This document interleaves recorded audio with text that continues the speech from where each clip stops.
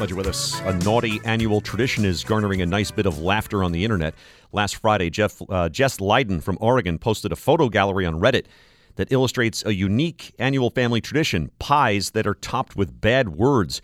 She wrote that what started as a means to get a rise out of her grandmother has snowballed into a weird tradition. She bakes one pie per year. This year's apple pie has the word D-wad masterfully constructed out of pie dough.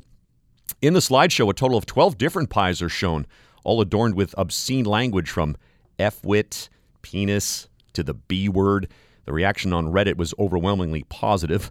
Ms. Leiden tells you Today.com that the tradition began in 2012 as a prank. Her grandmother died a few years later, but the tradition lives on. The very first pie that Ms. Leiden baked read, F off.